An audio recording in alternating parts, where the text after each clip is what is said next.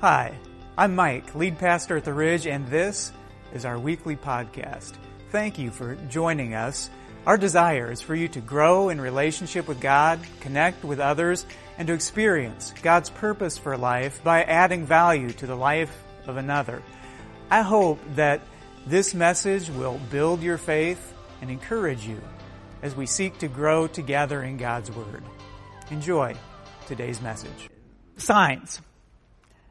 Signs are an important way to communicate information. Here's the key. Figuring out, well, what does that sign mean? Let's take a few examples. Here's one. What is that? It's no U-turn, right? So what does that mean? That means if you are driving in the wrong direction, you're going to have to keep driving in the wrong direction. That's what that sign means. So how about this one? Let's look at another one. What is that? It's merge. Yeah, merge. Two lanes are merging into one. So what does that mean? That means if there's a slow car in front of you, you better kick it in. That's what it means. How about this one? What is this? Right? Speed limit, 35 miles per hour. What does that mean? I would say not much as a general rule. Yeah. How about this? One more. What's this one mean? What this is, you are looking at an image that is a vision that was given to a man by the name of Zechariah in the Old Testament. And here's what we're going to do. This is going to be our challenge today, to figure out what does this mean. And my hope is that by the time that we're through, you will understand what this vision given to Zechariah directly from God, that you're going to know what it means and how it connects to your life. Pray with me. Well, God, that's our desire. You gave this really clear vision to Zechariah a couple thousand years ago. And it's confusing. It's hard for us to understand, but we believe that there's truth and that you're revealing something in it. So help us, God, to be able to peel back layers of history and layers of culture to understand what you're saying and how it applies to our life. We ask, Holy Spirit, for you to open our eyes to this. It's in Jesus' name that we pray. Amen. Well, we're teaching through the minor prophets. That's the last 12 books that you'll find in the Old Testament. Today, we're going to teach through the book of Zechariah. Begins with this, chapter 1, verse 1. In the 8th month of the 2nd year of Darius, the word of the Lord came to the prophet Zechariah, son of Berechiah, the son of Iddo. Now I know that's kind of a boring verse. It is, but it's loaded. Okay, a couple things we need to know contextually, and they come from this verse. Year 587 BC, the city of Jerusalem, it was conquered. The nation of Israel ceased to exist. Thousands of Israelites were put to the sword. Those who survived either fled or they were exiled to the city of Babylon. 70 years after that, about 50,000 Israelites were released from this Babylonian captivity, and they were allowed to return to the city of Jerusalem, their native land. Many of those people are listed by name in another book in the Old Testament called Nehemiah. I'll give you a sample. Nehemiah 12, verse 14. Of Malach's family, Jonathan. Of Shechaniah's, Joseph. Of Harim's, Adnah. Of Meremoth's, Helkai. Of Iddo's, Zechariah. Cool thing.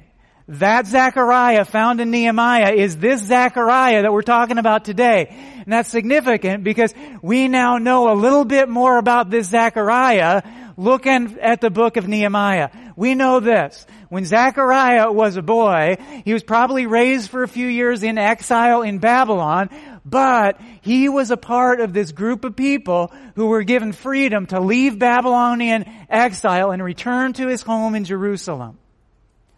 All right. Chapter 1, verse 1, the word of the Lord came to the prophet Zechariah, son of Berechiah, the son of Iddo. Now, Nehemiah mentions Iddo and Zechariah, but there's no mention of Zechariah's dad, Berechiah. Why? Well, odds are Zechariah's dad died in Babylon. So Zechariah, this guy, he knows what it's like to do life without a parent. And his grandfather is who we believe raised him, and his grandfather was a priest. Zechariah became a priest, but not only a priest, Zechariah became a prophet, which means he received messages directly from God to tell to the people. And most of the messages that Zechariah received came in the form of a vision. There are 8 specific visions found in the Old Testament book of Zechariah.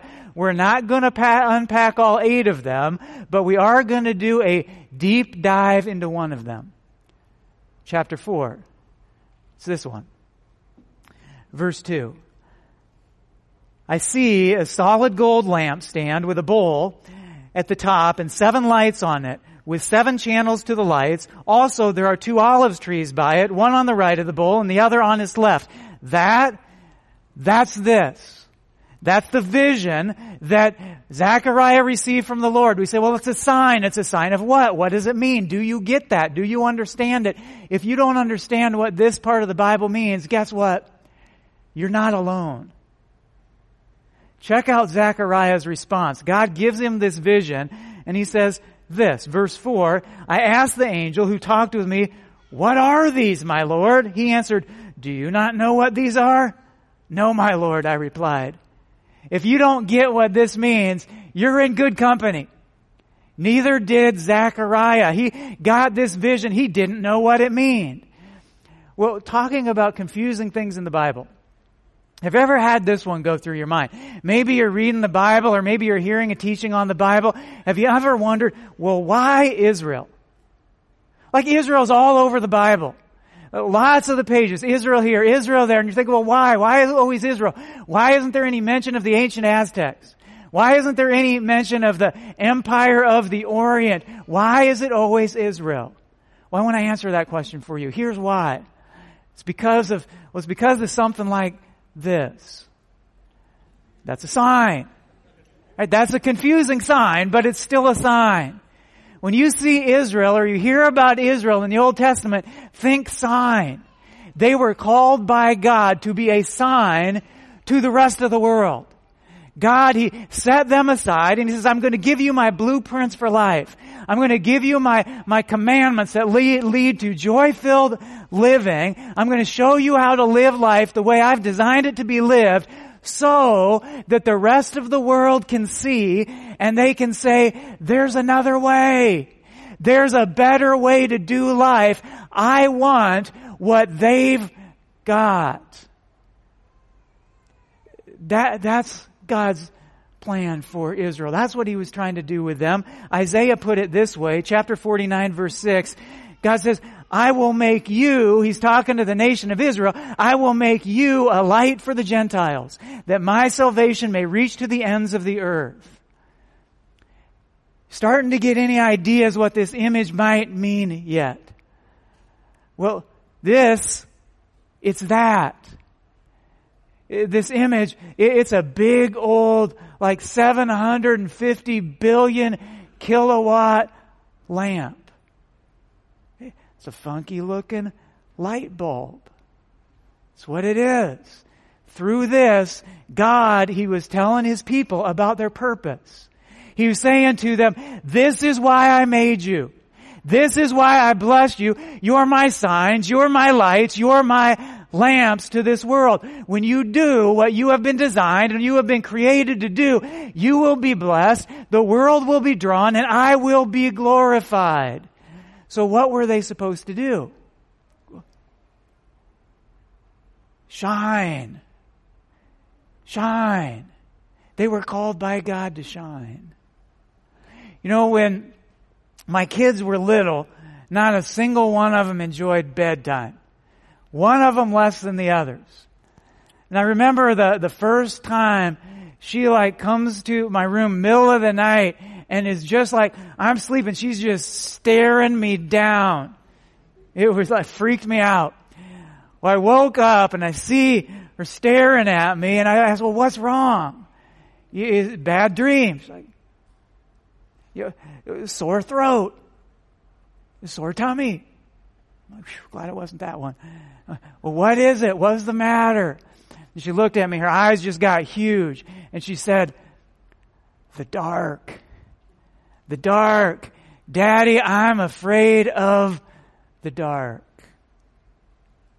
See, I think that these Israelites that Zechariah was talking to, they knew why they had been rescued. They knew why they had been released from Babylonian captivity and set free. They knew the reason. They knew that they were the sign. They knew that God had called them to be light, but they were crying out, "The dark, the dark. We're scared of the dark." They knew that God had called them to shine, but it was dark. And it still is. In my lifetime, there's been a 560% increase in violent crimes. There's been a quadrupling in the divorce rate. There's been a 200% increase in the teen suicide rate. 25% of children in America live below the poverty level. 600,000 people are homeless. You know, in the 60s and 70s, people took drugs to make the world seem weird. Today, it's like the world is weird and people are taking a whole bunch of drugs to make it seem normal. It's just flipped. What do we do? What do we do with the world we live in? How do we handle the reality that we've been put in? How do we deal with the present day darkness? Well, that depends on who you ask. Because education, they're going to say, well, be informed, get the facts, learn the data. And religion is going to say things like, be moral and follow these rules. And politics will say, well, legislate. We can create the right programs. We can pass the right laws. How about God? What's God's plan? What does God say? Well, God says this: shine, shine, shine. Well, that's dark. Hey. So, let's take this moment. Let me ask you a question. It's dark. What do you do when it's dark? What do you do when it's hard to see, when you don't even necessarily know what's around you? Is there anyone who in this moment picks up your phone, going to dial 911 and call the police and say, "Hey, get over here. We need someone to arrest the dark"? Well, no, we don't do that. Or how about this? Is anybody like doing a Google search saying, well, I want to gather information. I want to learn more about the dark? Well, no. Might I offer a suggestion? Turn on the light. Right? Turn on the light.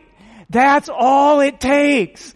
That's all that we need to do, because it doesn't matter how thickness the darkness may be.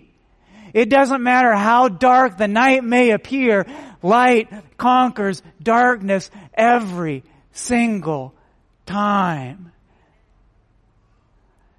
When a lamp is lit, the darkness flees. When the sun rises in the morning, it takes over. Darkness, it can't hang with the light.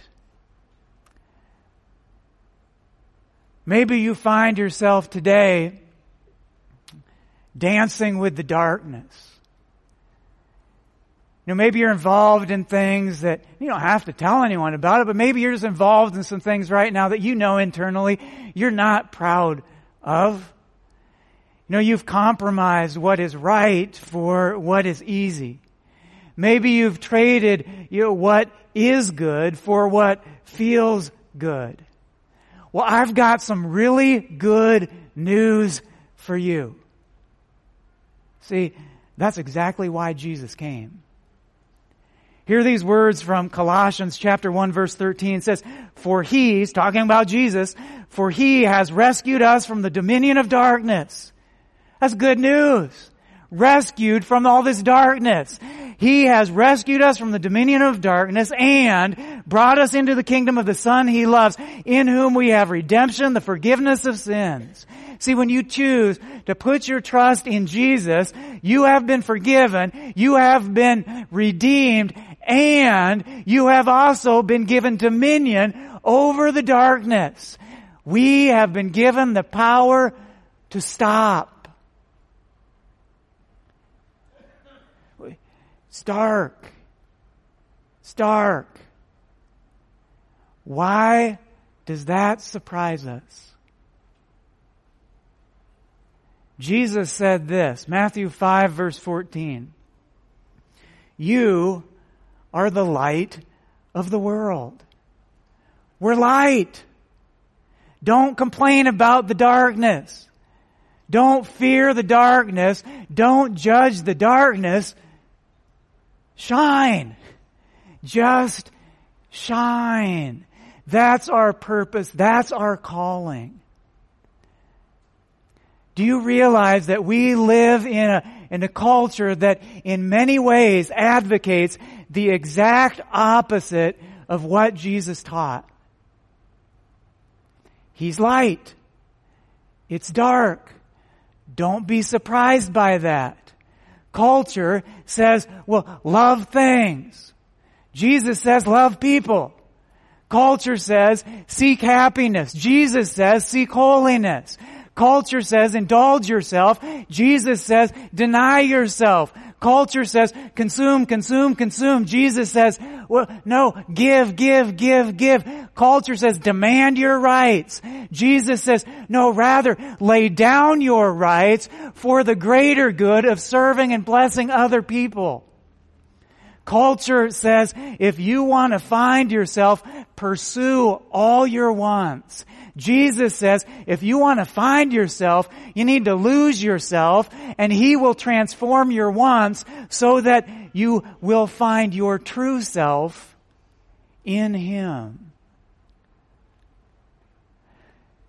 If you are a Christian professional and you are in a non-Christian working environment, guess what that makes you? Light. You're light in the darkness.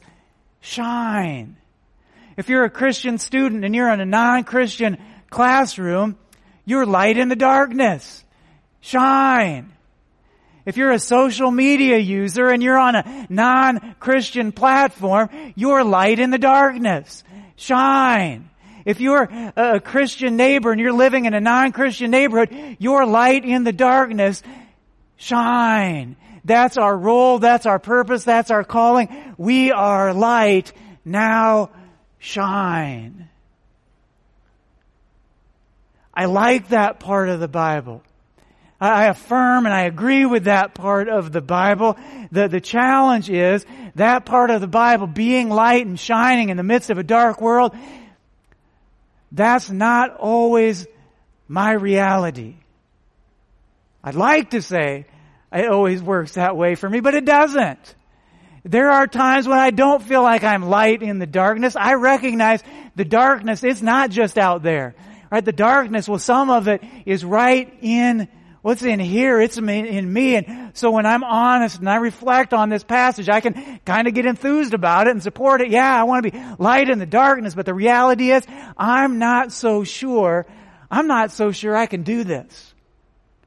I'm not so sure I actually have what it takes to shine in the midst of this dark world. Let me tell you a story. And I want to preface this story this way, that it's supposed to be a funny story, but I don't think it's very funny. And I realize that it's not funny. So if afterwards, I don't want anyone to complain saying, hey, you know that story you told, Mike, it really wasn't funny. I know that and I agree with that. But it does illustrate this point that I think Zechariah is getting at. So here goes. Okay, a guy, he goes to the store and he buys a chainsaw because he has some trees that he wants to cut down. But ends up this brand new chainsaw, it doesn't work very well. It spends an entire day back-breaking labor, ends up grand total 1 tree cut down. So he said, I'm bringing this back. So he goes back to the store to return the chainsaw. The clerk takes the saw, takes it out of its case, and he turns it on, and he pulls the cord, he starts it up, and the startled customer says, what's that noise? That was it. I warned you, it's not very funny. But here's the point. We gotta have the power turned on. We gotta be connected to the power source. See, trying to follow the ways of the Lord, if we haven't received the power of the Lord, is exhausting. Trying to follow the ways of the Lord without receiving the power of the Lord is exhausting. You and I, we don't have to do this on our own. You and I, we don't have to do this following Jesus thing on our own power. There has been, and we have been given a greater power. See, Jesus, when He gave His life on the cross for forgiveness of sins, that's not how the story ends.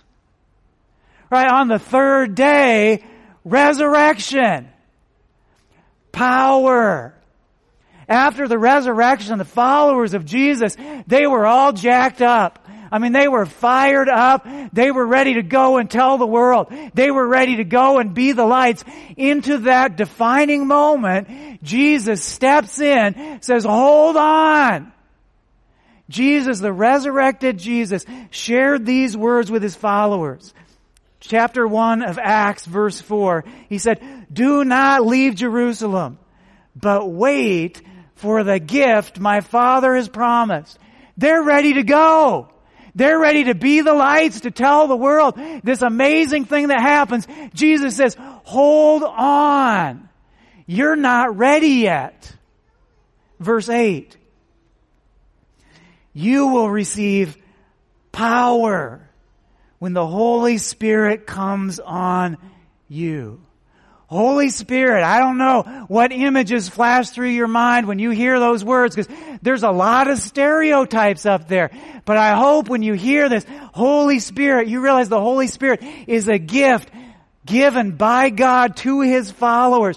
The Holy Spirit, it gives us the power to rise above our own self-interest. The Holy Spirit gives us the power to resist temptation. The Holy Spirit gives us the power to hear the voice of God. The Holy Spirit gives us the power to know the way of God. The Holy Spirit is the one that gives us the power to follow the ways of God and the teachings of Jesus. See, this vision of Zechariah, it's not just a lamp. That's only part of it. Keep reading. Chapter 4, verse 3.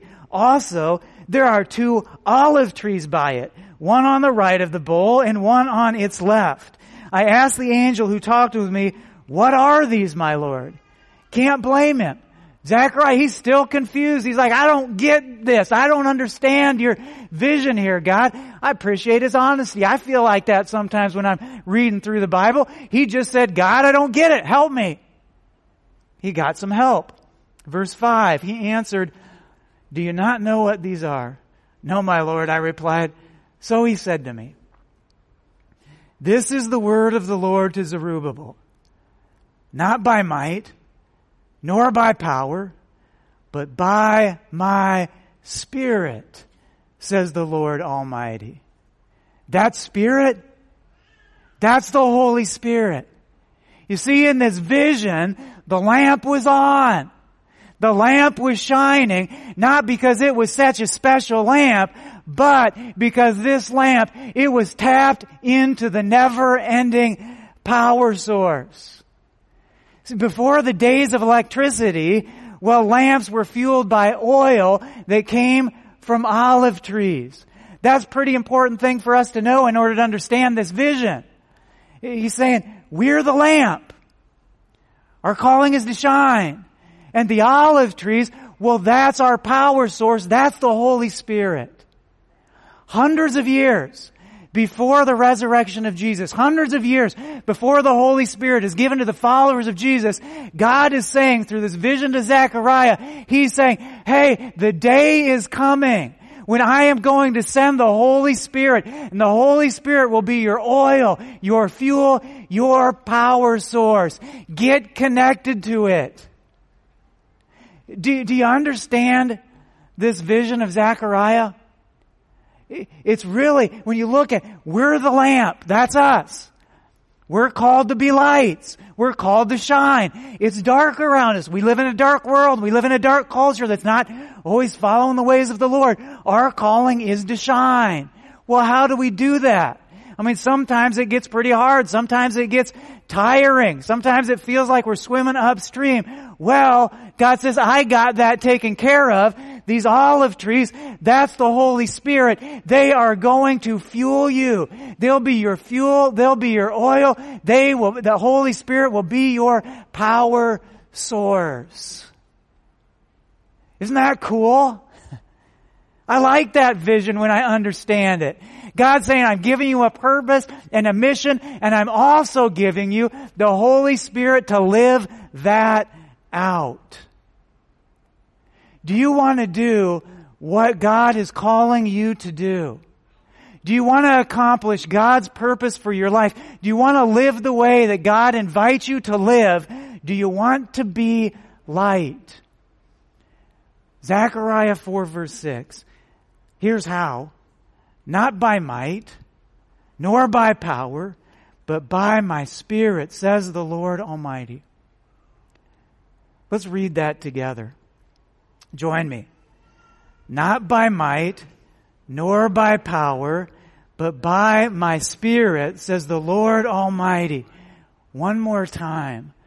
Not by might, nor by power, but by my Spirit, says the Lord Almighty. That's the key. Whatever you're facing today, whatever opposition, whatever difficulty, whatever challenge, whatever opportunity, not by might, not by power, but by my Spirit, says the Lord. Well, how? We have been given the gift of the Holy Spirit. And the Holy Spirit speaks internally to our spirit. And one of the things we need to do is just kind of quiet all the voices that we hear, all the voices we're listening to, all the input that we get from all these different aspects of our culture, just to have a little time to silence ourselves and listen for the voice of His Spirit. And when we do that, we learn to recognize Him. We learn to recognize His voice by practicing. The more we practice it, the better at it we become. The more we listen for that voice of the Spirit that He's given inside of us, the more we just create space, listen for it, and then respond and follow it, the more aware of Him we're going to become. When we just start ignoring Him and don't listen to His voice and kind of blow Him off, we're going to be less aware of Him. Each time we just pause and we listen and we respond and we follow His leading, we will become more aware of the Spirit's voice and presence in our life. So here's what I encourage you to do today.